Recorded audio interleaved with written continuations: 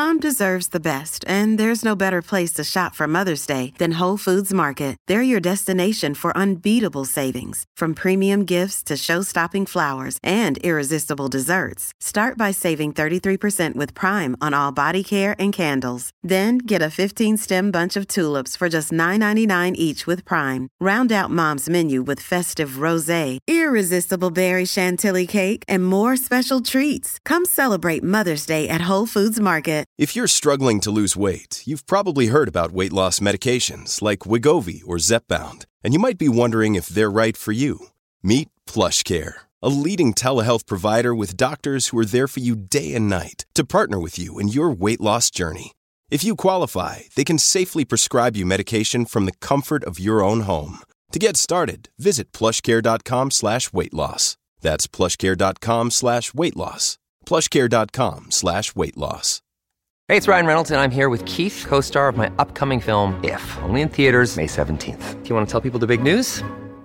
All right, I'll do it. Sign up now and you'll get unlimited for $15 a month and 6 months of Paramount Plus Essential Plan on us. MintMobile.com/switch. Upfront payment of $45 equivalent to $15 per month. Unlimited over 40 gigabytes per month. Face lower speeds. Videos at 480p. Active Mint customers by 531.24 get 6 months of Paramount Plus Essential Plan. Auto renews after 6 months. Offer ends May 31st, 2024. Separate Paramount Plus registration required. Terms and conditions apply if rated PG. Welcome to the New Books Network. This is producer Lan Lee, welcoming you to today's Blue Barrel conversation distributed through NBN. If you want to catch all of our episodes, you can search for the Blue Barrel podcast, that's Blue the color, BERYL, or find all of our episodes on piercesalguero.com. Now, on with the show.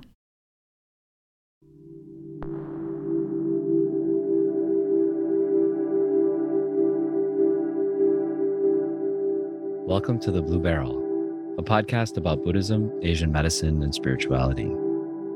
I'm your host, Dr. Pierce Salguero, a professor of Asian Studies and Medical Humanities at Penn State's Abington College outside of Philadelphia. Today, I sit down with Wako Shannon Hickey, a hospice chaplain, scholar, and activist. We talk about Wako's early experiences with social violence in the 1980s, her work as a Zen priest and chaplain, and her 2019 book, Mind Cure, which is a groundbreaking social history of religion and mindfulness in the U.S.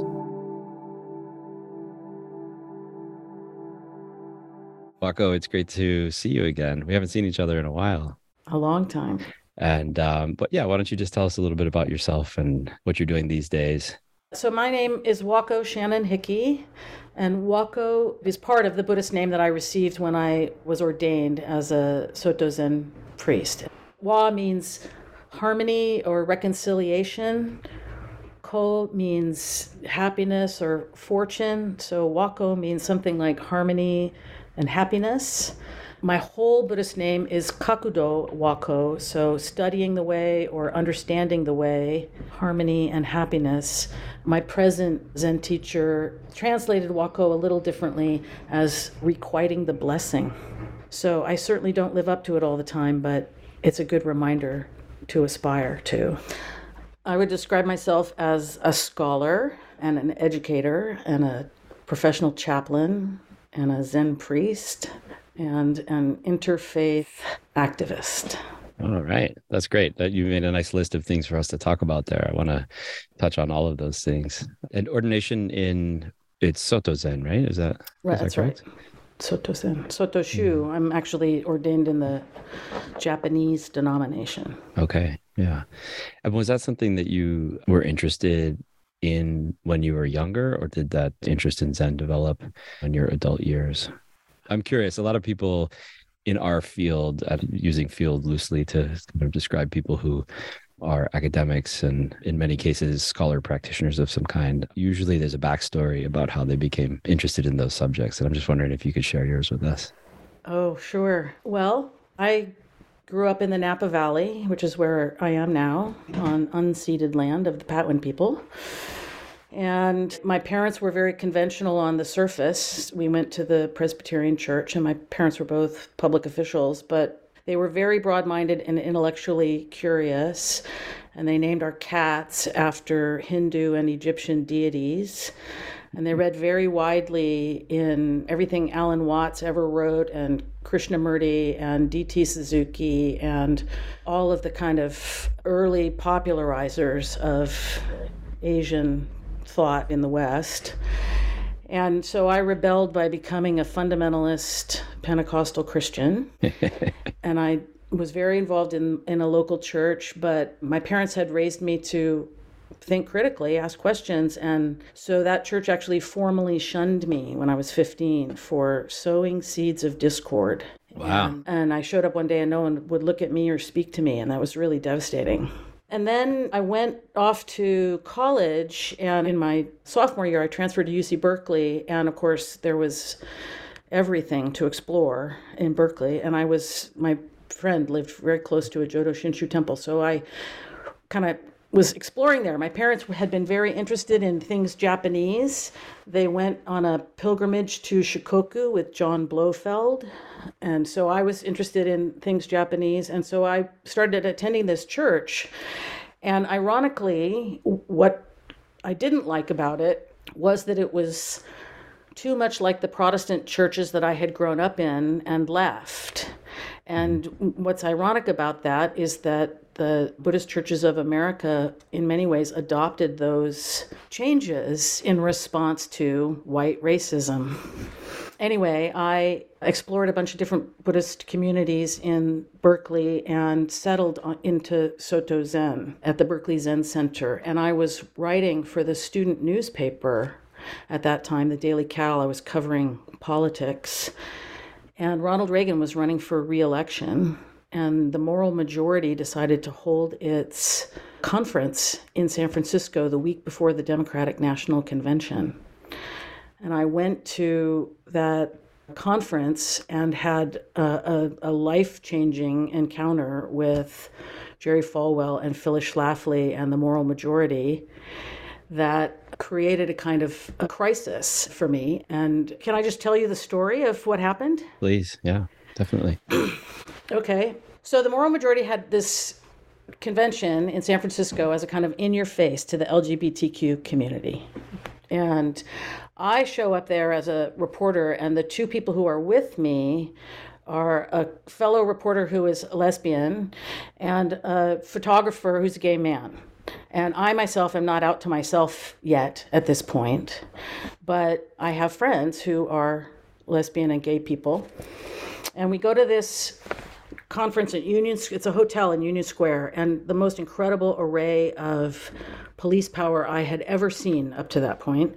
There were police on foot and on motorcycles and on horses and a SWAT team and metal detectors. And this is commonplace these days, but it wasn't in 1984.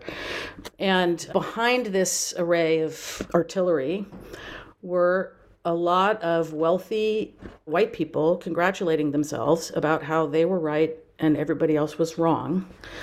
And I remember in particular a little brochure that they had displayed, which showed a little blonde girl huddled in a corner with her hands up over her head, screaming, and a big hairy arm hovering over her with an axe. And the title of this pamphlet is Murder, Violence, and Homosexuality. And there's another version of this pamphlet that has a picture of a little blonde boy being dragged into a bathroom stall. And the content is that gay people are a threat to society that must be neutralized. And so this really violent language is horrifying to me. And yet outside, the demonstrators are screaming, "Go to hell, Falwell, go to hell, Falwell." And if he had walked out the door, they would have lynched him. And the police were just breaking heads.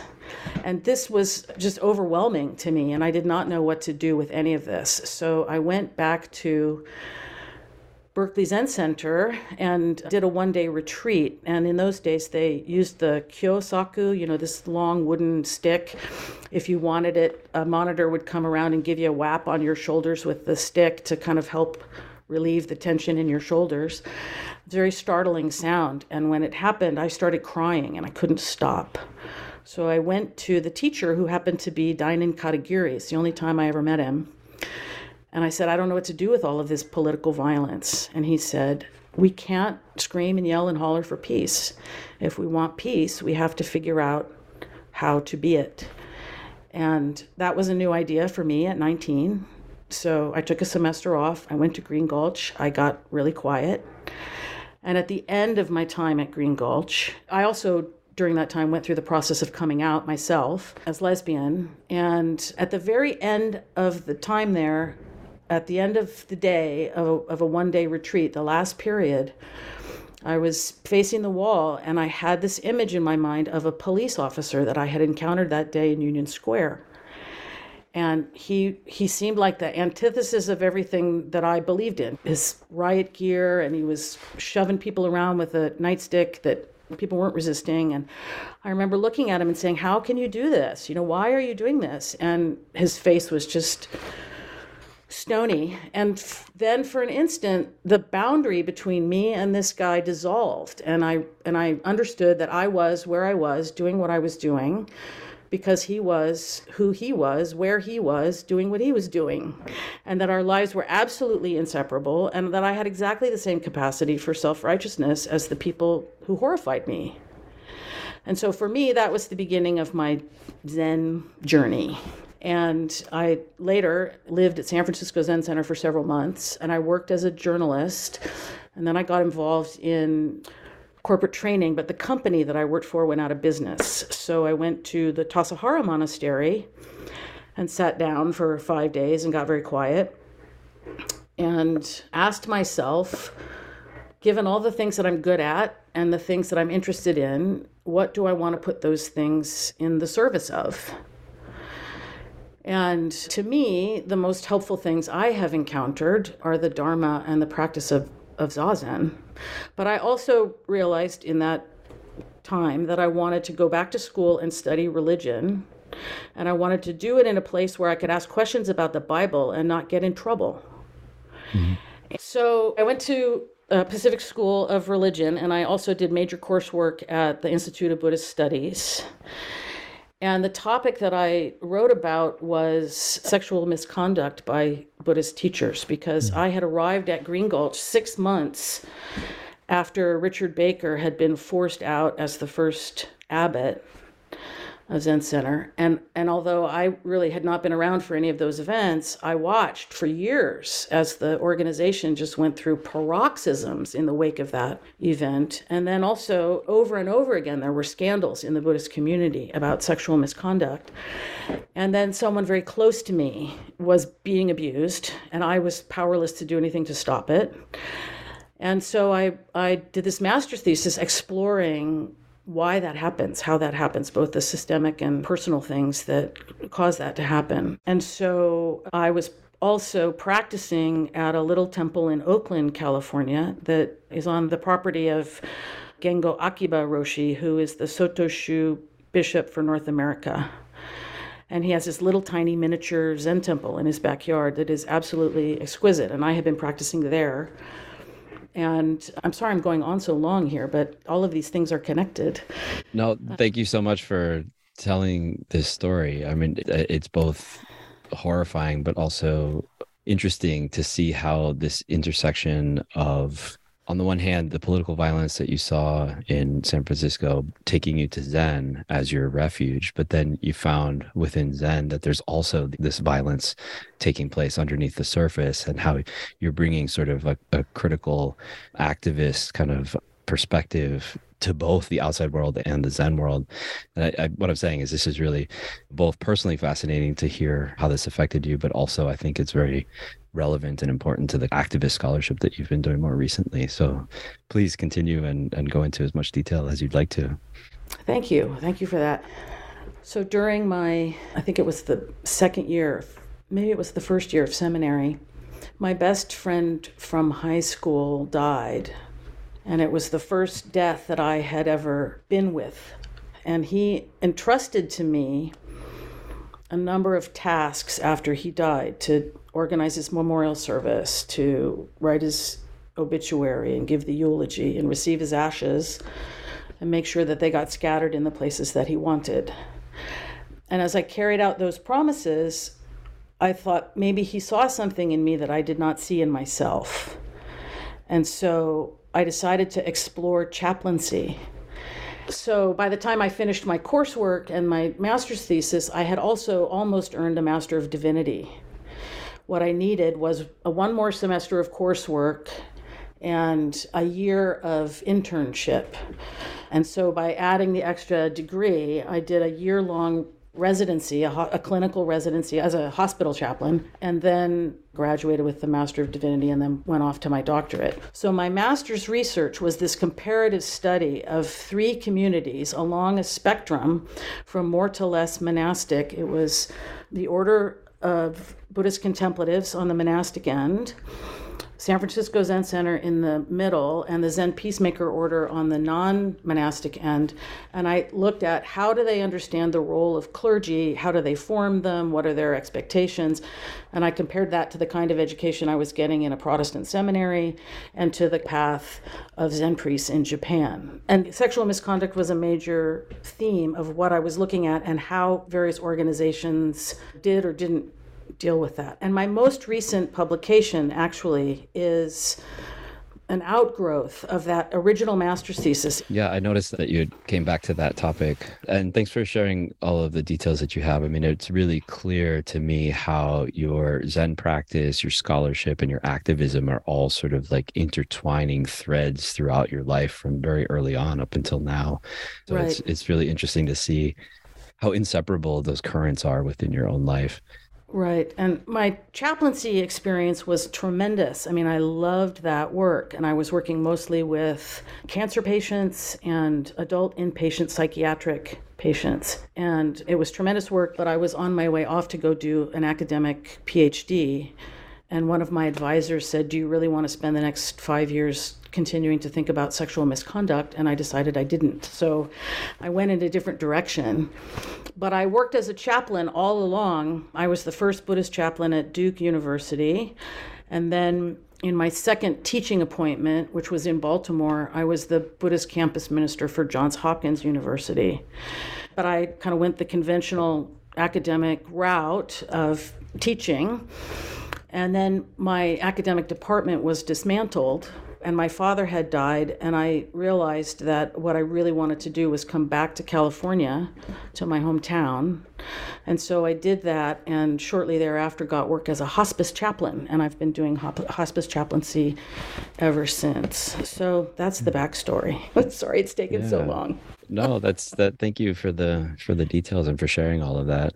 I think we'll come back to talking a little bit more about chaplaincy and what you're up to these days. I wanted to, before doing that, talk about your book. So one of the things that we're doing this season in this podcast is focusing on Buddhist medicine. This broad term refers to any number of different ways that Buddhists throughout history have been involved with health and healing practices of all different kinds.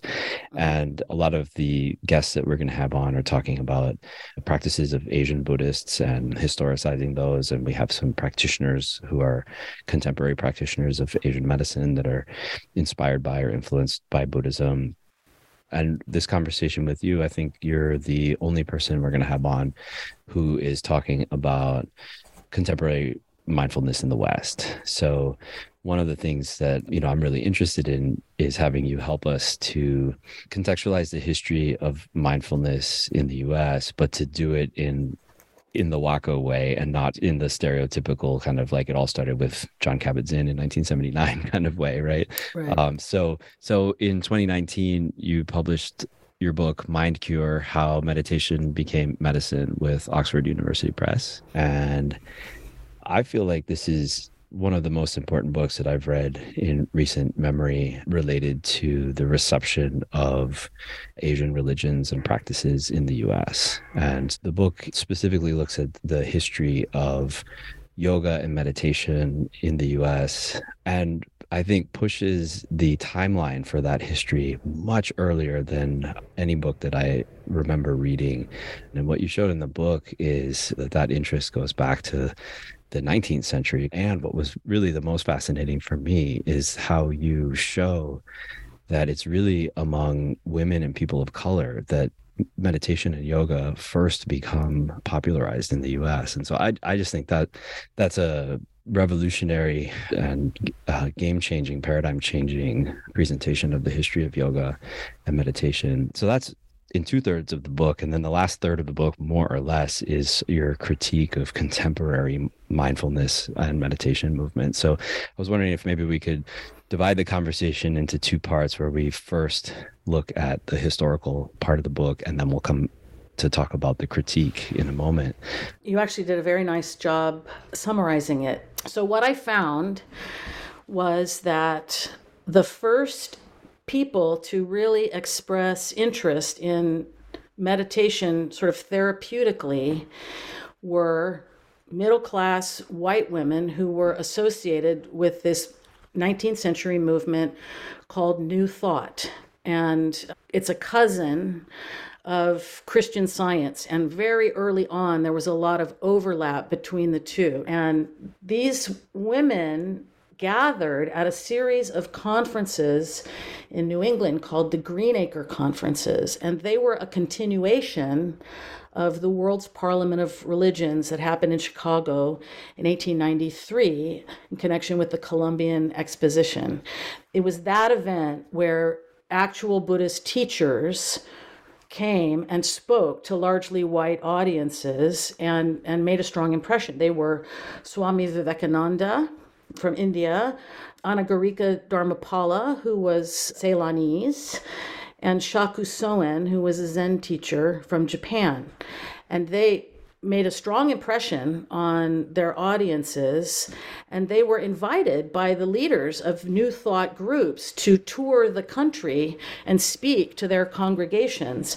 And one leader of the New Thought movement organized these summer conferences for many years, Sarah Farmer, and they kind of were a continuation of the World's Parliament. And D.T. Suzuki and Vivekananda and Anagarika Dharmapala all taught at these summer conferences and introduced people to mindfulness of breathing and Raja Yoga. And it became part of the practice of New Thought communities across the country. And it was very successful. And this was happening at a time when mainstream medicine was using bloodletting and giving people mercury and cauterizing women's genitals if they had hysterical symptoms. It was horrifying what Orthodox medicine was doing. And the mind curers, basically, their basic belief was that if we tune in to the presence of the divine that's all around us, we will experience well-being and abundance, and not necessarily financial abundance, although that is definitely a wing of the movement, but spiritual abundance. And they were living also at a time when women could not vote, they couldn't own property, they didn't have custody of their children if they got divorced. They were living very restrictive lives, these middle-class white women, and the New Thought movement enabled them to develop careers as teachers and healers and publishers and public speakers and ministers. That was really transformative. And essentially, their idea was, if you can change your mind, you can change your circumstances. And that was a revolutionary idea that had not just spiritual or physical consequences, but legal and political consequences. Many of these women were involved in social reform movements of the progressive era. So they were enormously successful. And when cholera outbreaks would sweep through the cities, the mind curers often caused fewer deaths than the Orthodox doctors who were bleeding their patients to death. So they became wildly popular, and they became a threat to Orthodox medicine and religion, which worked very, very hard to suppress them. But eventually, a couple of Episcopal priests and doctors set up a clinic and managed to kind of channel some of the most successful mind cure methods, which included meditating on the breath or meditating on a word or a phrase, or saying affirmations to oneself, or doing visualizations, those kinds of things that they had learned from these teachers from Asia, these things get channeled into mainstream psychology and medicine. Psychology is just beginning to come to the United States in the early 20th century. And this clinic basically is treating psychosomatic conditions using mind cure methods as well as sort of more orthodox methods. And it is this pivotal group, the Emmanuel Clinic and the Emmanuel movement that it spawned, is really how the shift begins to happen, that meditation and mental therapeutics move into mainstream medicine. Yeah, that's great. Yeah, thanks for walking us through that. And wanted to mention, because I like to mention other books too, that in 2019, Ira Helderman's book came out, Prescribing the Dharma. And I think he sort of picks up the story, maybe not exactly where you left off, but a little bit in the same general area where he picks up the threads of how psychologists then continued over the decades to engage further with Buddhist meditation in particular.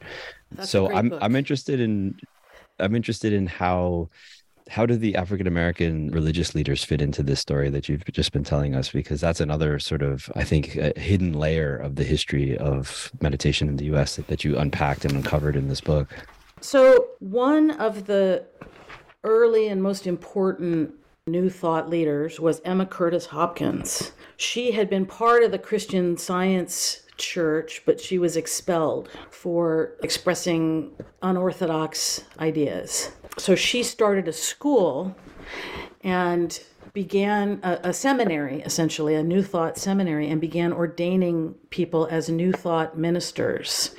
And those ministers went on to found the New Thought denominations, including Divine Science, the Homes of Truth, the Church of Religious Science, which is now called the Centers for Spiritual Living, and a Japanese movement called Seicho no Ie, and also a movement which is one of the largest and still operating today called Unity, which influenced a number of African American religious movements, including the Marcus Garvey's Universal Negro Improvement Association, the Moorish Science Temple, founded by Noble Drew Ali, Father Divine's Peace Mission movement, and which to me is the most interesting of them, and the Nation of Islam, Black Hebrew Israelism, and a more recent group denomination called the Foundation for Better Living. But the New Thought denominations had in common with the African American movements I just mentioned is that they were focused on their communities. The white women were involved in all kinds of social reform movements, marriage reform and the temperance movement and a whole bunch of different social justice movements. And the African American communities, these new religious movements, were interested in giving people a sense of dignity and empowerment and creating self-sustaining communities during the height of Jim Crow. And so, they were focused on, as I said earlier, changing your mind. The idea that you could change your mind and change your circumstances had very real legal, economic, and political implications for these groups. Father Divine's Peace Mission, for example, worked very hard to promote anti-lynching legislation, and at one point Father Divine himself ran for president, and he has gotten very little attention, but he was a fascinating figure, very heavily influenced by New Thought, and he created an interracial movement across the United States that created businesses, gas stations, grocery stores, hotels across the country that served Black and white people during the height of Jim Crow. It was phenomenal. And he had, although on the east side of the Mississippi, most of his followers were Black. On the west side of the Mississippi, most of his followers were white. It was an incredible movement, and trying to improve people's lives by changing the way that they think. Look, Bumble knows you're exhausted by dating. All the must not take yourself too seriously and 6'1" since that matters. And what do I even say other than hey? Well, That's why they're introducing an all-new Bumble, with exciting features to make compatibility easier, starting the chat better, and dating safer. They've changed, so you don't have to. Download the new Bumble now. This episode is brought to you by La Quinta by Wyndham. Your work can take you all over the place, like Texas. You've never been, but it's going to be great because you're staying at La Quinta by Wyndham. Their free Bright Side breakfast will give you energy for the day ahead. And after, you can unwind using their free high-speed Wi-Fi. Tonight, La Quinta. Tomorrow, you shine. Book your stay today at lq.com. Yeah. And maybe this is a good place to mention that the last third of your book presents a critique of the contemporary mindfulness movement. And one of the things I hear you doing in that part of the book is really calling attention to how disconnected from social justice the mindfulness movement has been in recent decades, in contrast with these earlier movements. So I'm wondering if now is a good time to give us your critique of contemporary mindfulness. Well, I think that in the transition from the early Mind Cure movement to the modern kind of medicalized mindfulness movement, three things have gotten lost. The first is that kind of communal dimension. Mindfulness training is really all about your individual response to stress. And I've been through the class myself, and generally I've been through a couple of the classes. My experience is it's basically the teacher is instructing the students, but it's not really designed to create a Sangha. It's a class, and it's a fee-for-service kind of thing. And then what you do with it afterwards is up to you. Right? So it individualizes the practice, and what gets lost is community. Another thing that gets lost is the ethical foundation of meditation and yoga that are fundamental in their parent traditions. When MBSR was first being rolled out, and part of the class is an all-day retreat, early on, they used to ask people to observe the 5 basic Buddhist precepts during the retreat, but that went by the wayside, and it really tries to present itself as a secular kind of thing, even though it's deeply rooted in Buddhist philosophy and practice.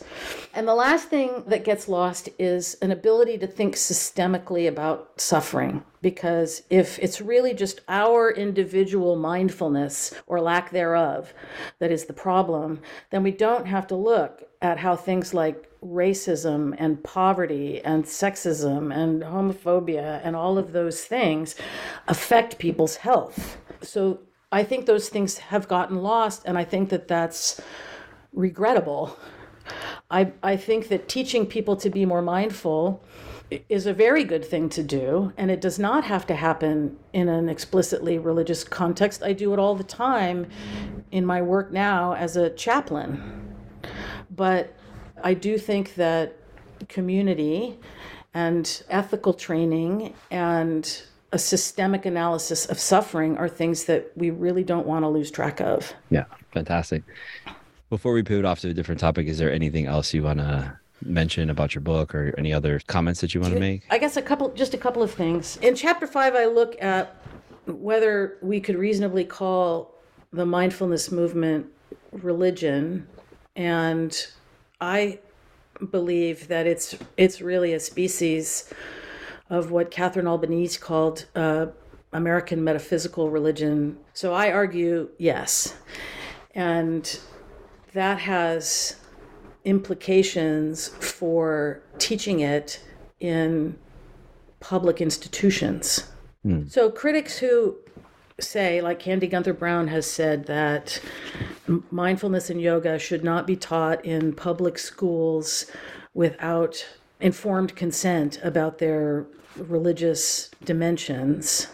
I don't agree with her entirely because I think she oversimplifies certain things, but I do think that she has a point that there are ways in which the mindfulness movement has obscured its origins that I find problematic. I understand why Jon Kabat-Zinn wanted to present his program in a completely secular, non-sectarian way to gain acceptance in mainstream medicine. I completely understand that strategic choice. And yet, the mindfulness movement really is steeped in Buddhist philosophy in many ways. And it is about cultivating loving kindness and cultivating self-compassion and mindfully eating things. These are all things that Kabat-Zinn learned in explicitly Buddhist context. So there is a bit of disingenuousness, I think. Also, I think it is disingenuous to claim that the Dharma is somehow this universal thing and that he's teaching this universal Dharma that is independent of any particular religious tradition. It's his particular blend of the Buddhist and Hindu and other teachers who have influenced him. Yeah. So I just wanted to mention the title of Candy Gunther Brown's book that you just mentioned, Debating Yoga and Mindfulness in Public Schools, also published in 2019. And your argument also reminds me of yet a fourth book published in 2019, which is Ron Purser's McMindfulness. So Ron Purser seems to have a rather dismal opinion about the mindfulness movement being sort of commercialized to the point of becoming like a fast food chain. And I'm wondering how you feel about whether there is a value to having this widespread popular form of meditation that's being practiced all across society by all sorts of different people. So I agree with Ron Purser that the commodification of mindfulness is problematic. I think Hozan Alan Senauke, an American Zen teacher, has correctly asked, is the mindfulness of a sniper the same as the mindfulness of a bodhisattva?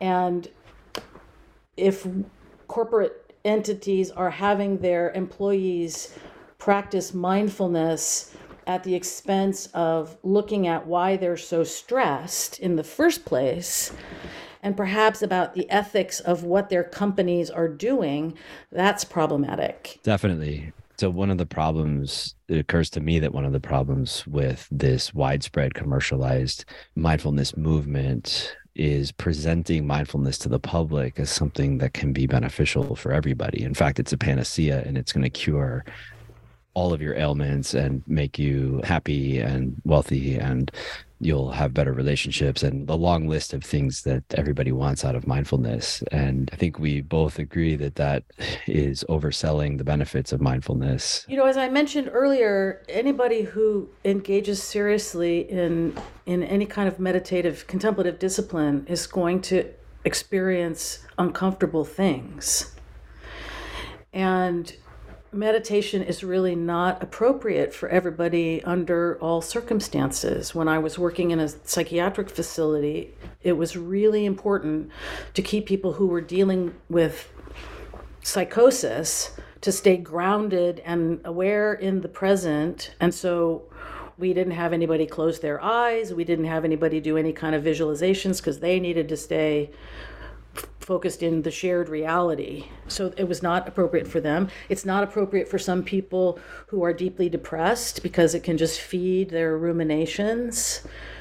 Some people who have histories of trauma should not be jumping in deeply into meditation because stuff might come up that they're not prepared to handle, and they need skilled therapeutic support for that.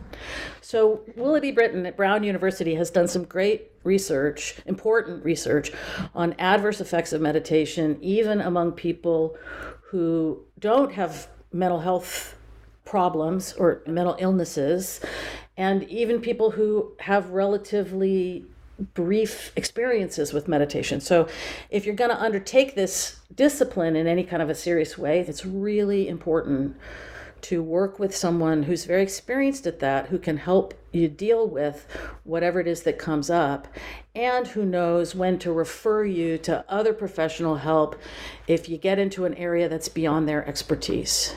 In my work as a hospice chaplain, one of the things I do the most frequently with patients or family members is teach them a basic practice that I learned from Frank Ostaseski, who was the founder of the Zen Hospice Project, and it's called Mind the Gap, and it's about centering your awareness in your body, grounding your attention in the physical sensation of sitting or lying on whatever you're sitting or lying on, and then bringing your awareness to the breath, and then focusing on the space between the exhale and the inhale, and imagining that little space, that gap, as a place of rest where people can just sort of drop their concerns for just an instant, and then the next breath comes. And I teach them that, and I have them do it for just 3 or 4 breaths at a time.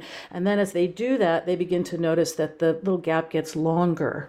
And I remind them that they always have access to this little place of rest between every breath. And it's super helpful to people. And I don't present it in any kind of religious way, but it helps people ground themselves. And I taught it to a guy just the day before yesterday who was really anxious and disoriented and unsettled, and it helped him calm down and feel grounded where he was. That's a good thing. And I believe in the importance of spiritual communities, as flawed as they can be. And I believe in the ethical foundations of meditation practice, and I believe that we need to look at suffering in a systemic way. Yeah, I'm glad you pivoted back to talking about your work as a chaplain. I wanted to come back to that and talk a little bit more about the types of benefits or the types of healing that you see Buddhist practice being able to provide people. And as you're speaking right now, I'm feeling like you are talking about mindfulness as a stress reduction practice, but it seems like you're also suggesting a much deeper kind of healing that meditation can bring into the hospice setting. And I'm wondering if you can talk a little bit about that in your experience. Definitely. The most important thing that I bring to my work as a chaplain is my contemplative practice. Because anybody who does sitting meditation for any length of time will find that it becomes uncomfortable. It can be uncomfortable psychologically, it can be uncomfortable emotionally, it can be uncomfortable physically. Learning to be comfortable with my discomfort in a kind way without trying to escape it or make it go away or feed it is what makes it possible for me to be present with anybody else's discomfort without feeling like I have to fix it or make it go away or justify it. I can just be with somebody in their pain and confusion and not move. And that by itself is helpful and healing to people. That is the most important thing I bring. And teaching other people how to be gentle with their own grief and distress, because their ability to do that is also their ability to be present with anybody else's, right? And that is really deeply healing. And the Buddhist teaching of impermanence and interdependent co-arising is so comforting to me as I encounter death over and over and over again, because although death is absolutely real, you can tell the difference between a body that's dead and a body that's not. There is also a way in which there is no death. There is only change, only transformation. And so nothing is ever lost. And that's something that I can offer to my patients and my families who are grieving, that even though bodies die, relationships don't, love doesn't, they just change. So I still have a relationship with my dead parents. They're just different relationships. And actually, Paula Arai has done some very good work on just this topic. So I want to give her a little plug too. Well, I'm glad you mentioned her, because we just interviewed her and she'll be appearing in a forthcoming episode. Bringing us back to, I think, the heart of the matter here with what you're talking about is how do we as human beings respond to this condition of life and death? And I was just thinking that I might ask you about your experience during COVID. I can't imagine the challenges that you've had as a hospice chaplain during the pandemic. And I'm wondering if there are particular practices from your tradition that have helped you to navigate this really difficult time. So I work as a hospice chaplain, and during the worst of the shutdown, I was working for an agency and covering parts of like 4 counties. And it was devastating for people to have their loved ones dying alone and in isolation. And I learned to give deathbed blessings over the phone and over Zoom. And that was really strange. It's definitely not the same as being there in person and being able to touch somebody in a loving way. And at one point, I was in the emergency room and I was talking to the doctor who said that she has had experiences of intubating people while protesters outside were protesting vaccinations and other restrictions. And that's really been frustrating and painful too. Mm-hmm. Yeah. Well, thanks for sharing with us. So at the beginning of our conversation, you talked about how your name Wako means harmony and happiness. And now at the end of our conversation, after hearing about your journey of sort of interweaving activism and Zen practice and historical scholarship, I'm wondering if you feel like you've arrived at some place of harmony between these different threads. Do you find that they've led you towards a fulfilling and happy life, or are there still some tensions between those different threads? Well, I really miss teaching. I'm glad I didn't have to try to teach college during the pandemic shutdown, because I know from talking to my friends and colleagues that was incredibly difficult for them. But I had my own version of that. And I really love being home in a place where I feel really deeply at home. I feel really connected to the physical valley that I live in. So I'm very glad to be back here. And what I love about hospice chaplaincy is that it is inherently collaborative. We have to collaborate, the nurses and the social workers and the home health aides and everybody. We have to work together as a team to serve our patients and their families and really put their needs first.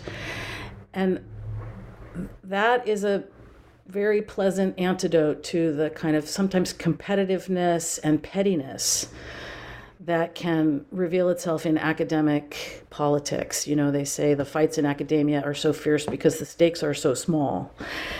And I really love that collaborative work. And although in teaching, I definitely had students who would come back and say, hey, you really made a difference to me in some way.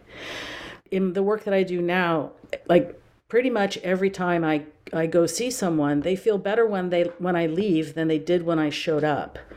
And often it's just because I gave them my full attention and really listened to them in a non-judgmental, loving way and affirmed what was good about them. And I have served people who have said things that I profoundly disagree with, both politically and religiously and so forth. And my job is to serve them where they are, to meet them where they are and love them and serve them.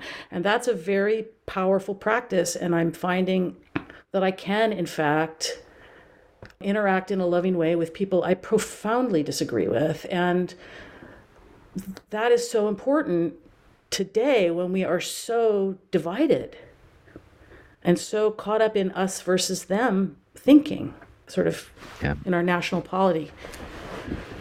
So I think those are all really good things. Working in healthcare, though, is hard, just like working in academia is hard, because it's flawed and it's limited and it's problematic in all kinds of ways. But you got to find a way to serve.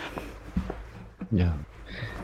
It seems like you've taken this interest in political activism and making change in the exterior social political dimension and brought this into a really deep way of connecting with people. And it still, to me, seems to be very, very focused on bringing change and bringing about social harmony, but at such a deeper interpersonal level than probably you imagined yourself doing when you were 19 at the political convention. I'm still, I'm really involved in interfaith work. And one of the nice things about Napa is that the fact that it has suffered multiple natural disasters, fires and earthquake and flood and so forth, means that there are many, many local nonprofit organizations, and there's a quite a vibrant interfaith community in town of clergy kind of across the religious spectrum who collaborate with one another. And I get to work with them also as a chaplain because I'm frequently serving their parishioners as my patients. And so that has been really fun. And I'm involved in an organization dear to my dad's heart, trying to preserve agricultural land in the Napa Valley. And I'm continuing to write. And probably my next project is going to be a book about my dad and about his role in helping to create the Napa Valley that exists today. Yeah, great. I was just going to ask you what's next. So do you have any other projects that you want to mention here? I've had several book chapters published, and there's one that's coming out maybe next year, about what I learned about white privilege and about racism from being the only Buddhist in a Protestant seminary for 6 years. It's a book of interfaith encounters that didn't go as well as hoped or expected. Wow, interfaith encounters that went awry in some way. It's called With the Best of Intentions, I think is the title of the book.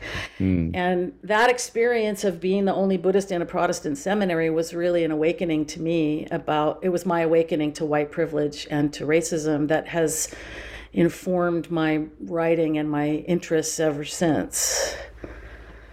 Yeah. So that's the next thing. And then I'd like to write a book about my dad, who was a county planner and a mystic, and who had a very deep influence on my spiritual life. I forgot to say earlier, when I was doing my youthful explorations after I got shunned from the Christian church, my dad gave me a copy of the Tao Te Ching, and I copied it into a notebook by hand, and it blew my mind because it was the first time I had ever been presented with a non-dualistic perspective. And that was huge for me. Yeah, great. Well, thank you so much, Wako. This has been such a pleasure to see you again and to get to chat with you and to go in depth into your background and into your book. I think it's like I said before, a really important intervention into the history of religion in the US and the history of mindfulness more specifically. And it's a great contribution, I think, to the field of Buddhist studies and women's studies and American religions, African American studies. I mean, so many different disciplines, I think, are brought together really successfully in this book. And you're telling just a really important story for all of us to know more about. So thank you for doing that. Thank you very much for letting people know about it. I'm really proud of it. It's really the result of 20 years of work altogether. So thank you.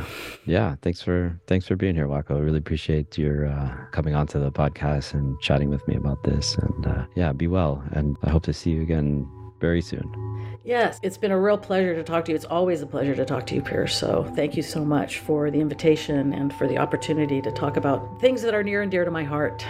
Yeah, and mine too. Yeah, thanks.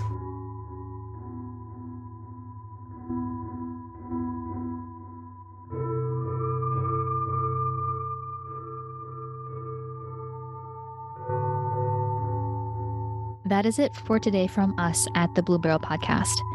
This episode was hosted by Pierce Salguero and produced and edited by me, Lan Lee. All of our music is by Jonathan Pettit. If you're listening to us on one of our partner podcasts, make sure to catch all of our episodes on piercesalguero.com or subscribe to us on your favorite podcast platform. You can also support us by making a donation at patreon.com/bluebarrel. Until next time, be happy and be well.